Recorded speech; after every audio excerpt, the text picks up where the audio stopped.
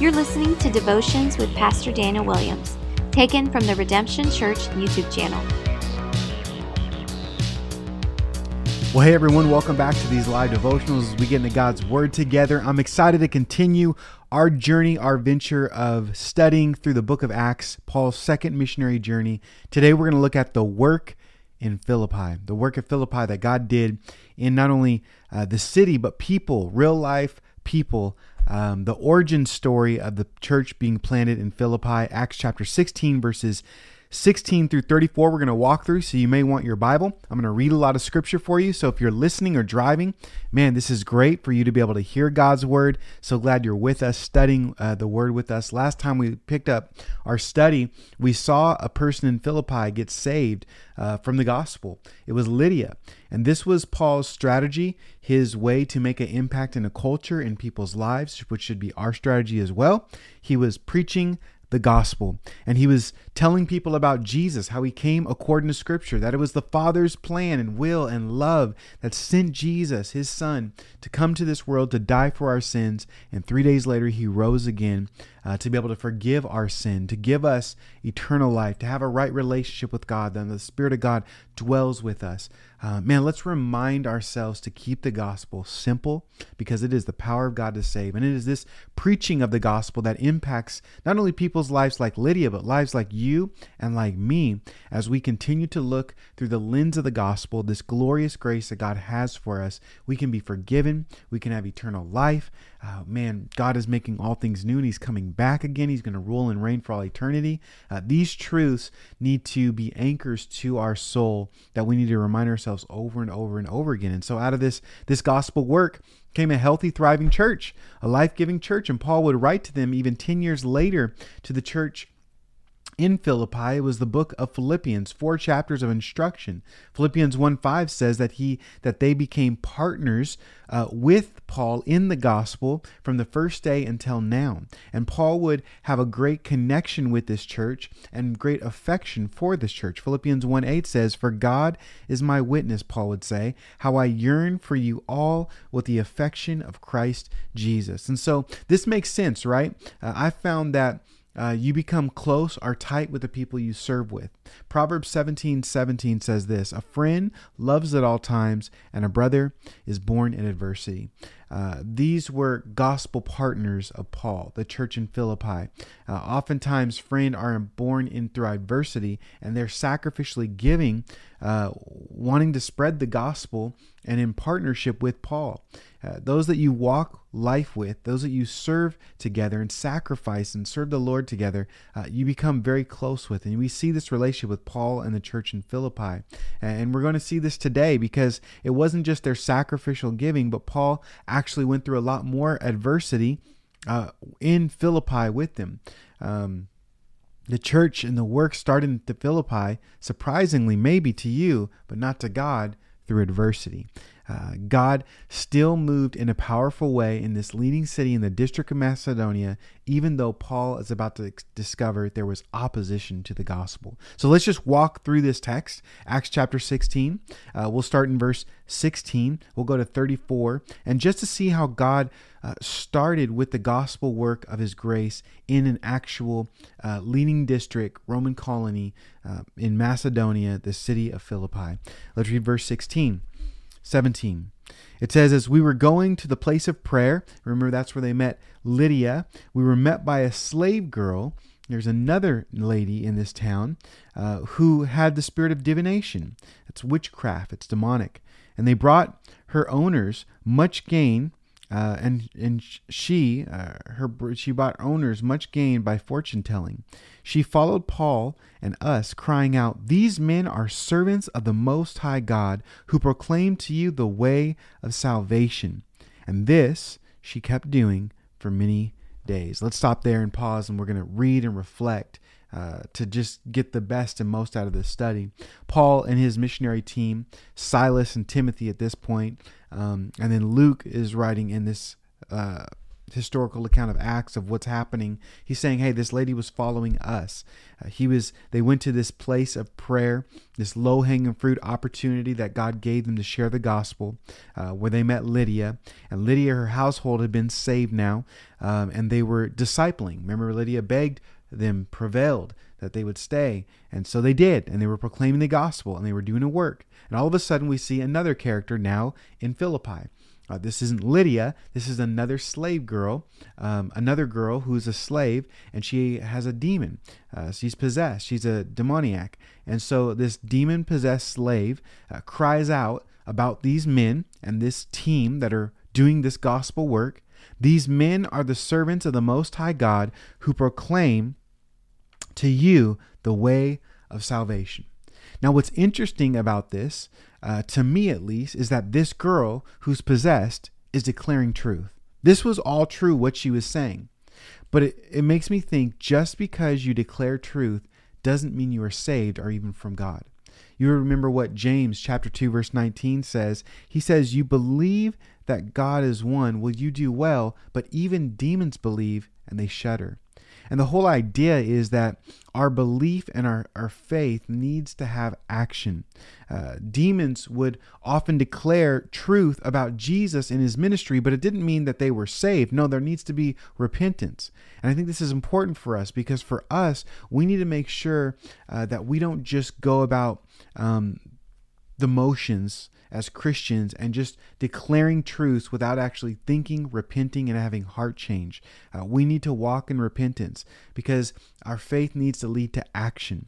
And so this girl is speaking truth, but she's not repenting. She's just saying what's true, and there's not really great impact in her life because she's still possessed by a demon. So the story goes on. What's interesting in verse 18 is Paul gets annoyed by this. In verse 18, it says, and this she kept doing for many days, having become greatly annoyed. Paul turned and said to her, to the spirit, I command you in the name of Jesus Christ to come out of her.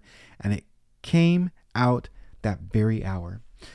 What Paul does is he cast out a demon, a miraculous thing that only God can do from this girl. Now, we know this demon had real power. The text says that she did divination, which brought forth a lot of fun. She was a fortune teller. She did witchcraft. And you have to understand this. Demonic activity is a powerful thing. Spiritual opposition is real and people are still possessed. But I want you to notice something too. God's power was so much greater. And this is what we need to understand even today when there's oppression and possession of demonic activity and demons in people, that God is greater than any demonic force. 1 John 4:4 says, little children, you are from God and overcome him. For he who is in you is greater than he who is in the world. You see, we are able to rebuke demonic activity in Jesus' name. And we want to make sure it's in Jesus' name, his authority. The Lord rebuke you, the scripture says. And this is what Paul did. He cast out the demon and it came out of her. And ultimately we say, praise God. Think about how much possession affects people today. It does. And people can be saved by Jesus. Think about how much oppression happens through the demonic activity. Think about what the Bible says of false lies and how the enemy works, of opposition or doctrines of demons. And yet God is able to grace, to have authority, to have power over these things. Now again, notice another observation here. Not all PR is good PR. Not all PR is good PR. This point actually got brought out by Pastor Josh as I was in the Footsteps of Paul tour, and he was just bringing up this point, which I thought was so good, that Paul didn't want anything to do with the PR coming from this demon-possessed girl. She had said it. He got annoyed. No more. Don't do it. And what she was saying was true. It wasn't like she was lying. And you would think that he would want to make a big splash in this new city as he's starting a church, but this PR actually annoyed him and he didn't go after this type of attention. Why? Well, because Paul didn't want to be associated with the devil's program. I think you have to understand, not all attention is good attention. Not all PR is good PR. You know, for maybe if you're a church planner or a church plant, we don't just want to go after PR by any means necessary. Not all attention is good attention, and not just drawing a crowd is the best thing sometimes. And certainly we don't want the devil promoting our work, because that's what she was doing. Even though she was promoting it, the person behind that person was a demonic force, and Paul didn't want anything to do with it. This is important for us because, social media is so popular right now. And I feel like even in the church world, everyone wants to have influence and advertise things. But as churches and pastors, is this the best use of our time? It makes sense. As a leader, as a Christian, is that the best use of your time? Now, certainly not if you're neglecting prayer and the word. This should be first and foremost of seeking God and then proclaiming him. That's what our mission as a church is: pursuing God, pursuing Jesus, and then proclaiming him. And there's an order to it. You need to have strength. Too often we want to do all this peripheral things and get influence in our own flesh and working up stuff rather than going to the basics of seeking God, letting the Lord work. Now, I don't think social media is wrong. It's bad. I don't think PR advertising is bad. But I understand that there is an order, and I understand that advertising isn't our savior. We're going to do door hangers this Saturday to go pass out door hangers in neighborhoods and let people know that we exist as a church, that we want to give them God's word and make disciples, teach the Bible, and we meet at this certain time in this location. This is not a bad thing. But I also understand that I have priorities. And as a pastor, I need to spend time praying, spend time in the word, teaching people. And if I neglect my time with that, it's going to be a problem if I just do a whole bunch of door hangers or advertising. And you need to have balance. And Paul wanted to make sure that he didn't just fall into this trap of getting good. This just PR.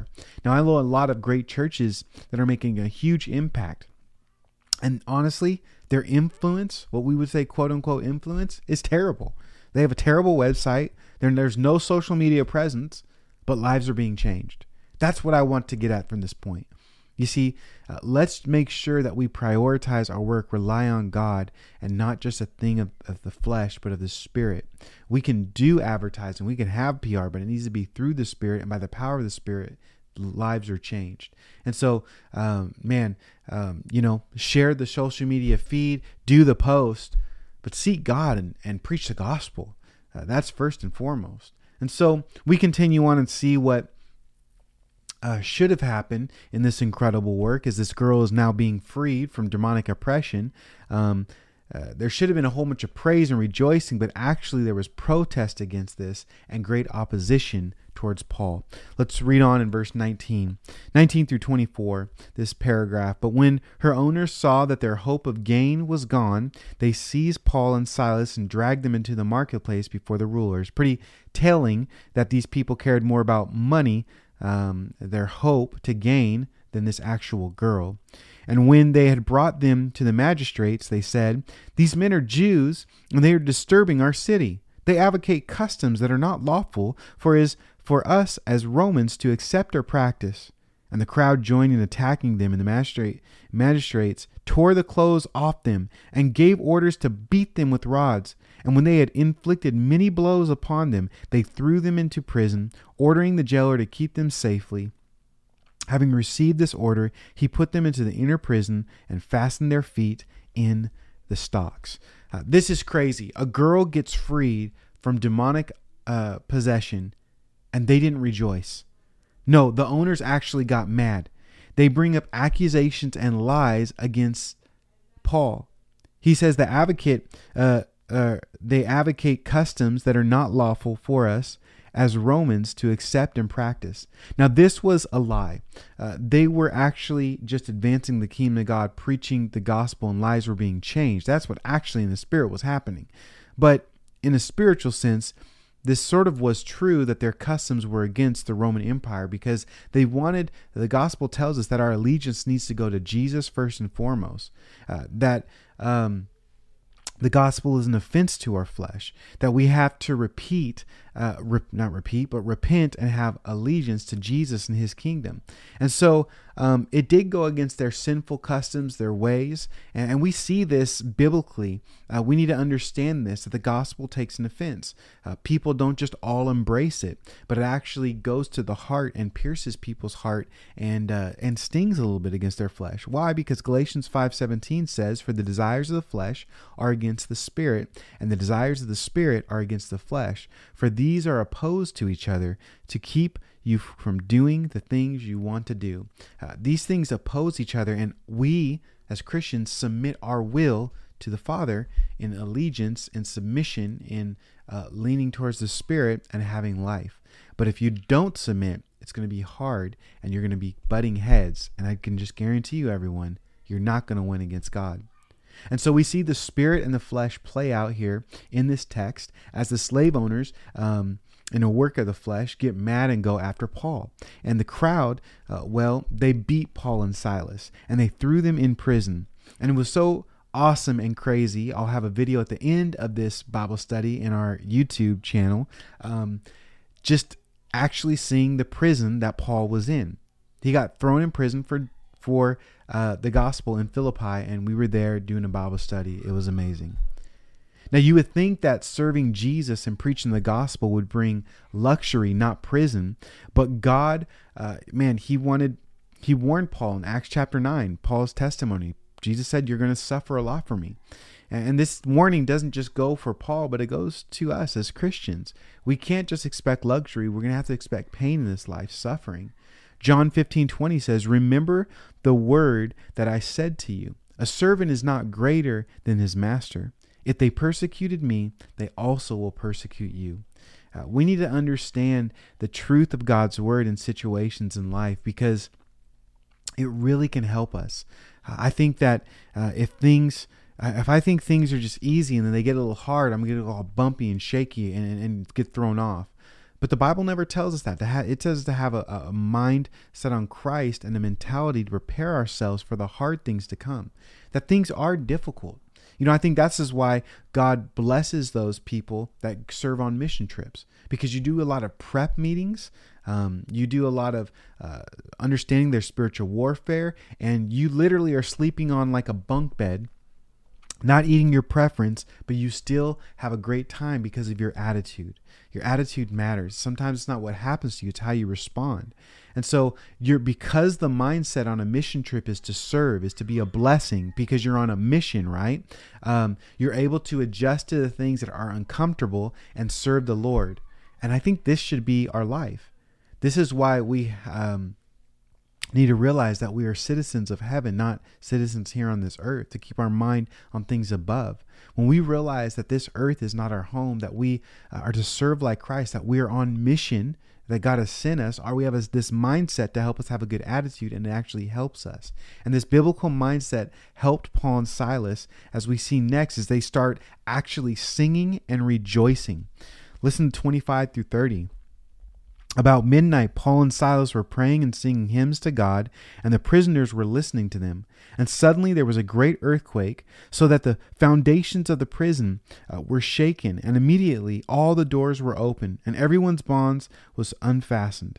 When the jailer woke and saw that the prison doors were open, he drew his sword and was about to kill himself, supposing that the prisoners had escaped.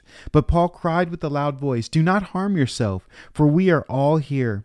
And the jailer called for light and rushed in, and trembled with fear. He fell down before Paul and Silas.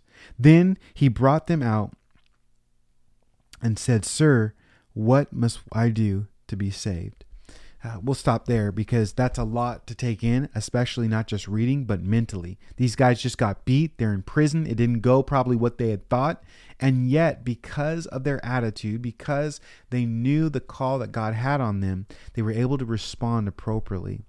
This was a work of the Spirit, because the flesh, I can guarantee, did not want them to have pain and be uncomfortable and be beaten. But you know what? In the Spirit, you can do some great things. I'm sure the Spirit of God brought Jesus' words to Paul and Silas in this moment, where Jesus said in Matthew 5:11-12, Blessed are you when others revile you and persecute you and utter all kinds of evil things against you, falsely on my account. Rejoice and be glad, for your reward is great in heaven, for so they persecuted the prophets who were before you. The Spirit of God reminds us of truth as we go through things, and it helps us have a mindset and attitude, a framework. Whatever things are lovely, pure, think on these things, and the peace of God will rule your heart, Paul said in Philippians 4.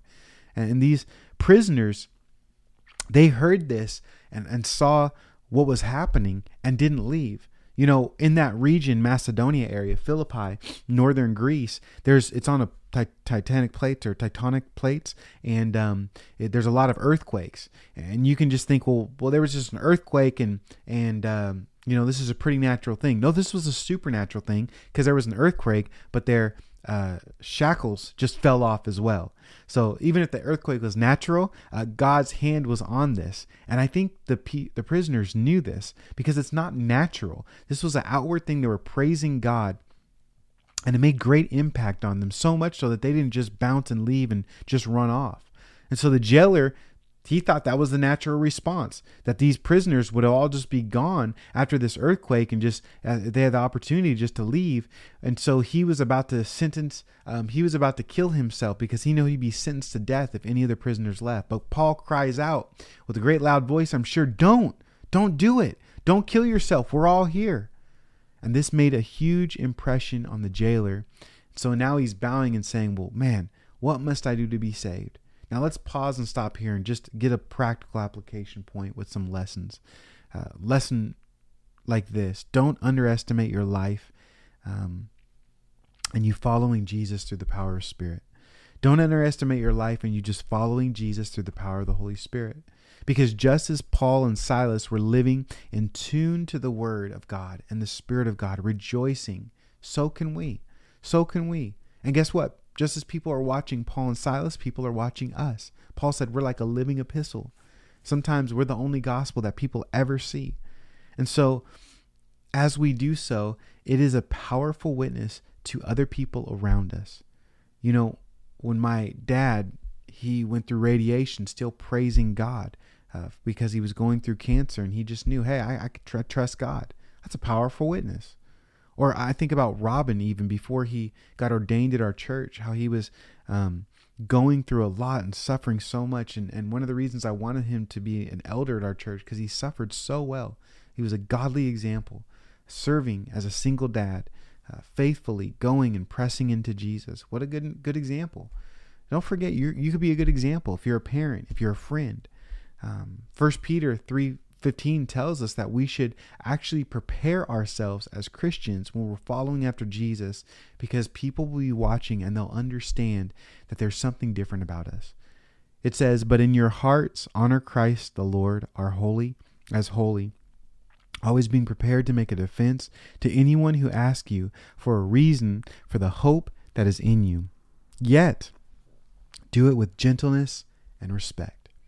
And this jailer asked, hey, what do I need to be saved? How do I have what you have?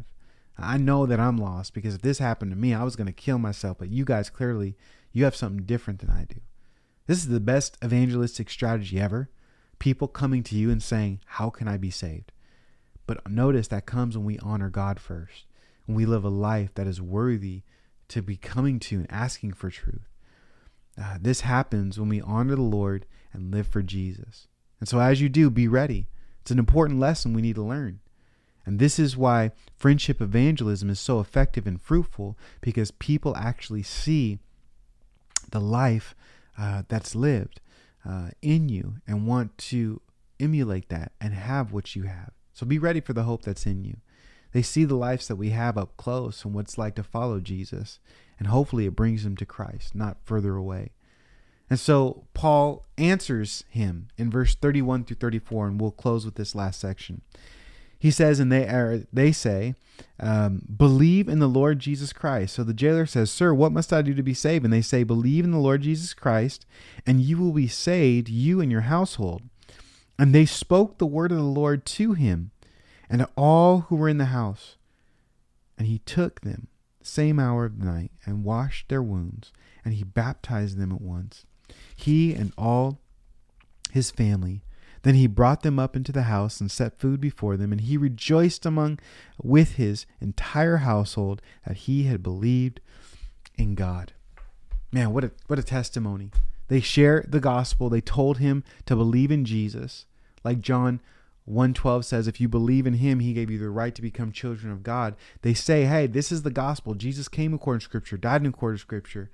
But you must repent. You must have faith. You must believe for his atonement for your life, for his sacrifice for your life. Just like you must repent. You must believe for your own salvation.